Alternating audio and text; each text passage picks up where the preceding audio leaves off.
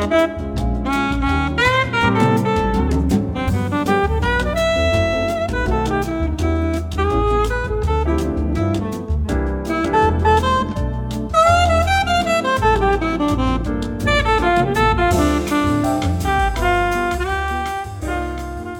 日は晴天でちょっと暑いけどもう秋になってきましたね。今日はフィーカに来てます。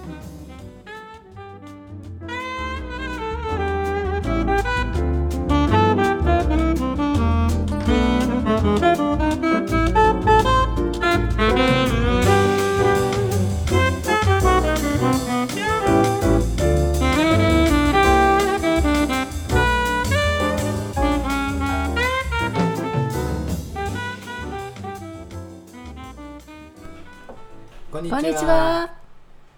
今日からエピソード0っていうことでポッドキャスト始めたいと思います。でこのポッドキャストは、ヨガと人工生命この関係について、いろいろ喋っていきたいと思うんですが、喋るのは、僕は長坂文夫と橋爪りみです。はい。で橋爪りみ先生はヨガの先生です。はい、ヨガを今はお伝えしています。それから僕の方ですけど、人工生命っていうのは、人工知能っていう言葉があると思うんですが、その少し先の研究で人工的に知能が作れるからだったら人工的に生命も作れるんじゃないかっていう研究のことですね。でヨガとどういう関係があるのかっていうのをこれからエピソード0では喋っていきたいと思いますじゃあ、さてリミさん、元気に生きてますか？元気に生きてますで自分が朝目覚めた時にこれは自分の体だと思って生きてると思うんですけど、ロボットを作って、例えばペッパーくんでもいいんですけど、ペッパーくんはどこからどこまでが自分の体だって思ってるか分かりますか？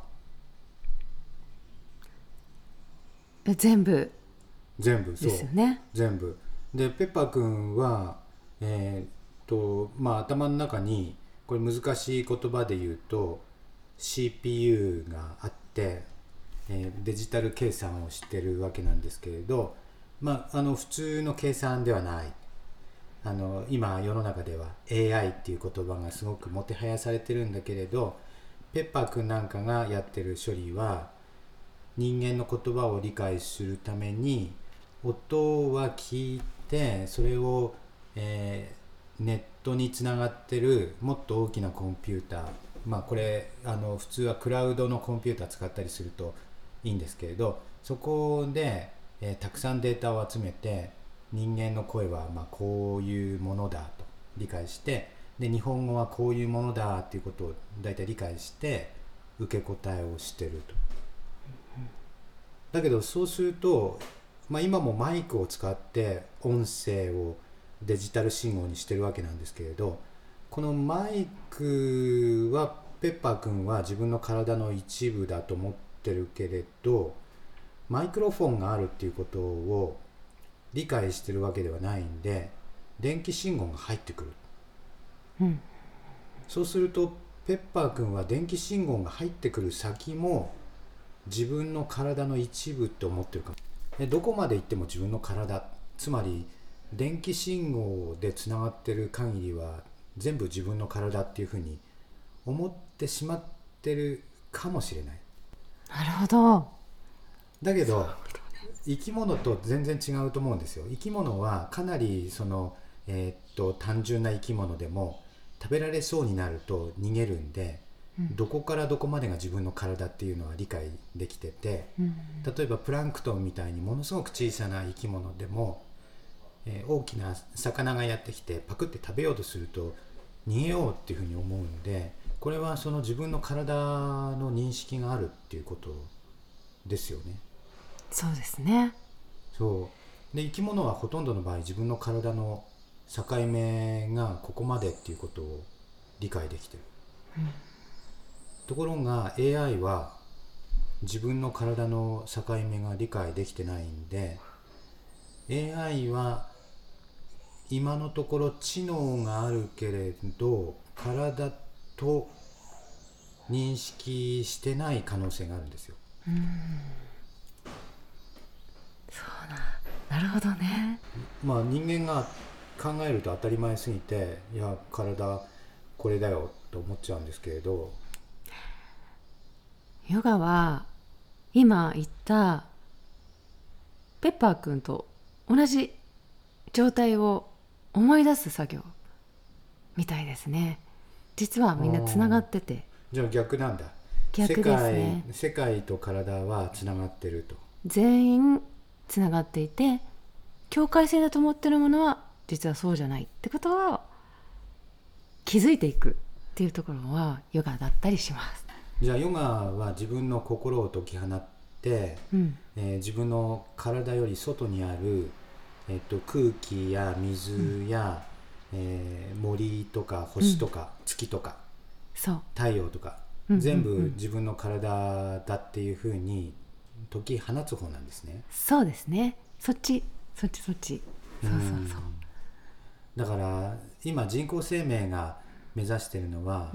むしろそれとは逆に人工知能の、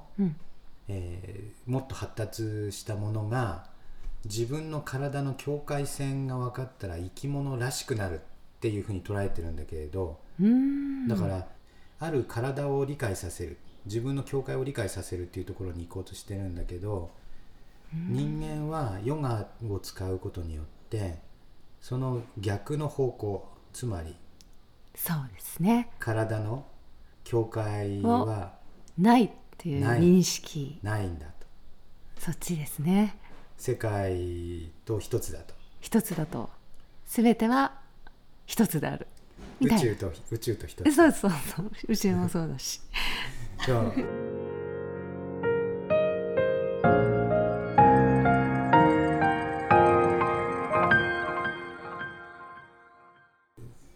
まあだからその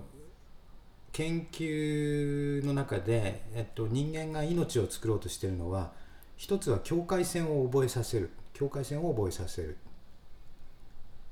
で境界線を覚えさせるっていうことに対してヨガは逆に境界を解き放つっていうことなんで、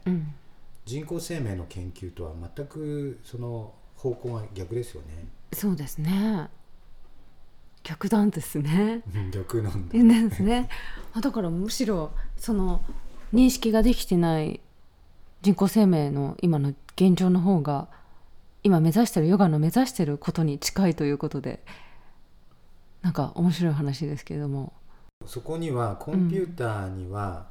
もともと意識がないから、そういう外とか内とか分かってないからっていうこともあって、まあこれは今度また別の研究で、人間のゲームで囲碁ってあるでしょ、囲碁、黒い石と白い石を並べる、あれちょっと確か、白い石は、原材料は貝かなんかなんで、そうなんですね。石じゃないんですよ、厳密には。そうですか。厳密には石じゃないんだけど、黒い石と白い石を並べる囲碁の世界があって、でこれで人間の囲碁のチャンピオンがコンピューターの囲碁のプログラムに負けるということが、この、3年くらいずっとニュースには出てきたと思うんですよね。囲碁の世界ランキングで4番目くらいの方と、それと囲碁のソフトウェアが対決したら囲碁のソフトウェアが勝っちゃった、でこれがすごく衝撃的だったんですよね。でこの話を聞いた時に、みんながちょっとそこどうなんだろうと思ったのは、囲碁のチャンピオンの人、これ人間の方は、囲碁のゲームは戦ってるっていうふうにもちろん思ってますよね。そうですね。ゲームは、トランプやったことある？ある。将棋は？将棋はちょっとねやったことある。囲碁はやったことない。チェスやったけど全くもうすごい昔の話ですね。昔、その時は楽しむことに必死でした。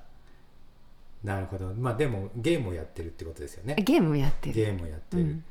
でこれをコンピューターがやっぱり同じような気持ちでゲームしてるつもりで楽しんでたかどうかですよ。でその囲碁のチャンピオンくらいになると、5番の上に白い石とか黒い石を並べた時に、これはもうその戦だと、昔の戦いで中国の大平原で今この5番の、上の方これ砂漠で砂嵐が起きてる、そこに自分は今ここに黒い兵隊をポツンって置くんだよと。で白い兵隊がこの砂嵐の向こう側に布陣してるんだけど、それは僕のこの黒い石が今に囲んでやっつけちゃうんだよっていうふうに、その5番の上に大スペクタルクルの、モンゴルの大平原とか中国の、すごい大きな、砂漠みたいなのが見えてるわけですよ、囲碁のチャンピオンの人にしては。でコンピューターがこういうビジョンを見てたかどうかですよ。なるほどね多分見てないですかね。多分見てない見てない。多分コンピューターは電気信号として上がってくる、あるそのデータを何百万回も見て、で人間が発生する電気信号なんだけど、そんなこととは思わずに映像として画像としてずっと何百万もの画面を見せられて、でこれが勝つっていうことなんだよっていうのを信号として与えられて、で訓練をした結果こういう状態を作ればいいんだっていうことだけを処理してると思うんですよ。そうですかね、なんかそこの中にいろいろ覚えさせられてるから、こうイマジネーションみたいなところも入ってるような気がしちゃいますけど。だからコンピューターが囲碁のチャンピオンに勝った時に、なんか思ってたかどうかですよ。思っていた可能性もありますよそうそこが分かんなくてね、だから面白いですね。もしなんかこれ人間に勝ったぜって思ってるんだったら、その勝ったとか負けたっていう意識があるわけですよ、つまりこの状態は勝ったと、でこの状態は負けたと、でもしコンピューターに負けて悔しい気持ちが生まれていれば、もっとたくさんデータを見て次は負けないぞっていう風になるかもしれないんだけど、この囲碁の AI はそこまでいったかどうか。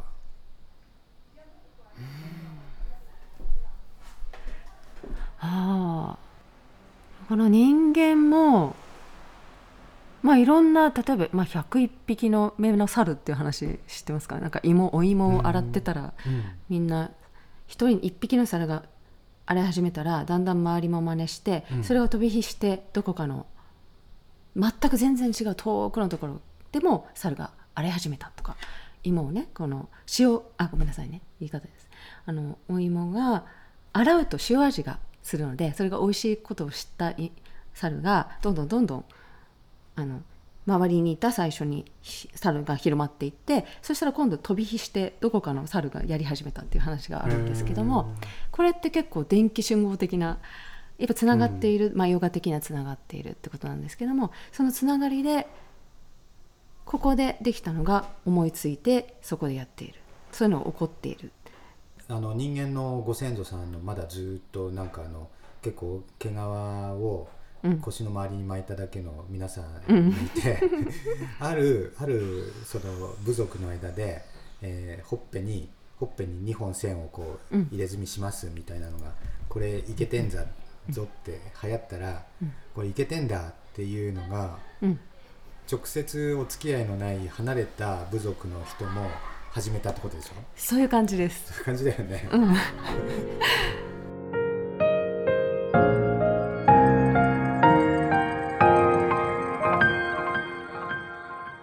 そういう感じで、起こったことが違うところも電気信号というか信号のようにして、それもつながりっていうのもあるんですけど、どっからもらったものを発想して作り出す、何か想像して出すのがいろんなところで起こってるっていう、こう全部つながっている連動性があるというかね、そういうのがあるっていうのもなんか不思議なね話で、はい、だからそれって一個一個の脳があるのは、例えばこの町にありますっていうんだけど、離れたところの人たちに何かで思いが伝わっちゃうってことですよね。そうですね。思いつきがそれぞれに同じ時代にほぼ同じ同時期に始まっているっていう話です。でお猿さんの場合にはじゃがいも洗っちゃったんだ。なんかね、さつまいもみたいですけどねさつまいも洗ったんだみたいです。塩味ついて美味しいよみたいになってってことは海で洗ったの。海で洗ったみたいですね。そうそしたらちょっとこれいいじゃん、うまいねみたいになってそれが伝わっていったら他のところでもっていう話とかねなんかそういうのいろいろ、虫とかもいろいろあるみたいですけどね、ありますね。これでもヨガ的発想なんですよね。もう全部つながっているのでみんな知っているんです。みんな同じことを知ってるんです。ただそれを拾うか拾わないかの世界なので、ヨガはそうなんだ。ヨガはそうですね。ヨガは全てはつながり合ってて、でそこからもう全ての知識も全部そこにあると、光のそこあるんですけども、そこからピックアップした人がピックアップでも実はみんなピックアップできるけども、それぞれがその時の状態によって何を取るかっていうのは違ってくるみたいな、そういう世界。じゃあ何もうそういうのが信号が流れてるからアンテナを高くするためにヨガをしてるみたいな、そういう捉え方でもいいし、そうです自分がそういうアンテナになっていく、いつでもそういうみんながつながってるところからしっかりと受信できるような自分の状態、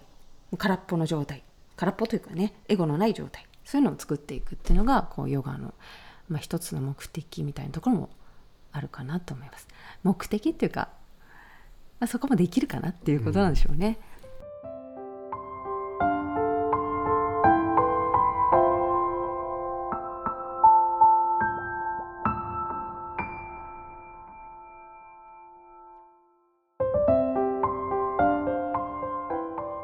さて皆さん、聞いていただいたヨガと人工生命についてのポッドキャストいかがでしたか？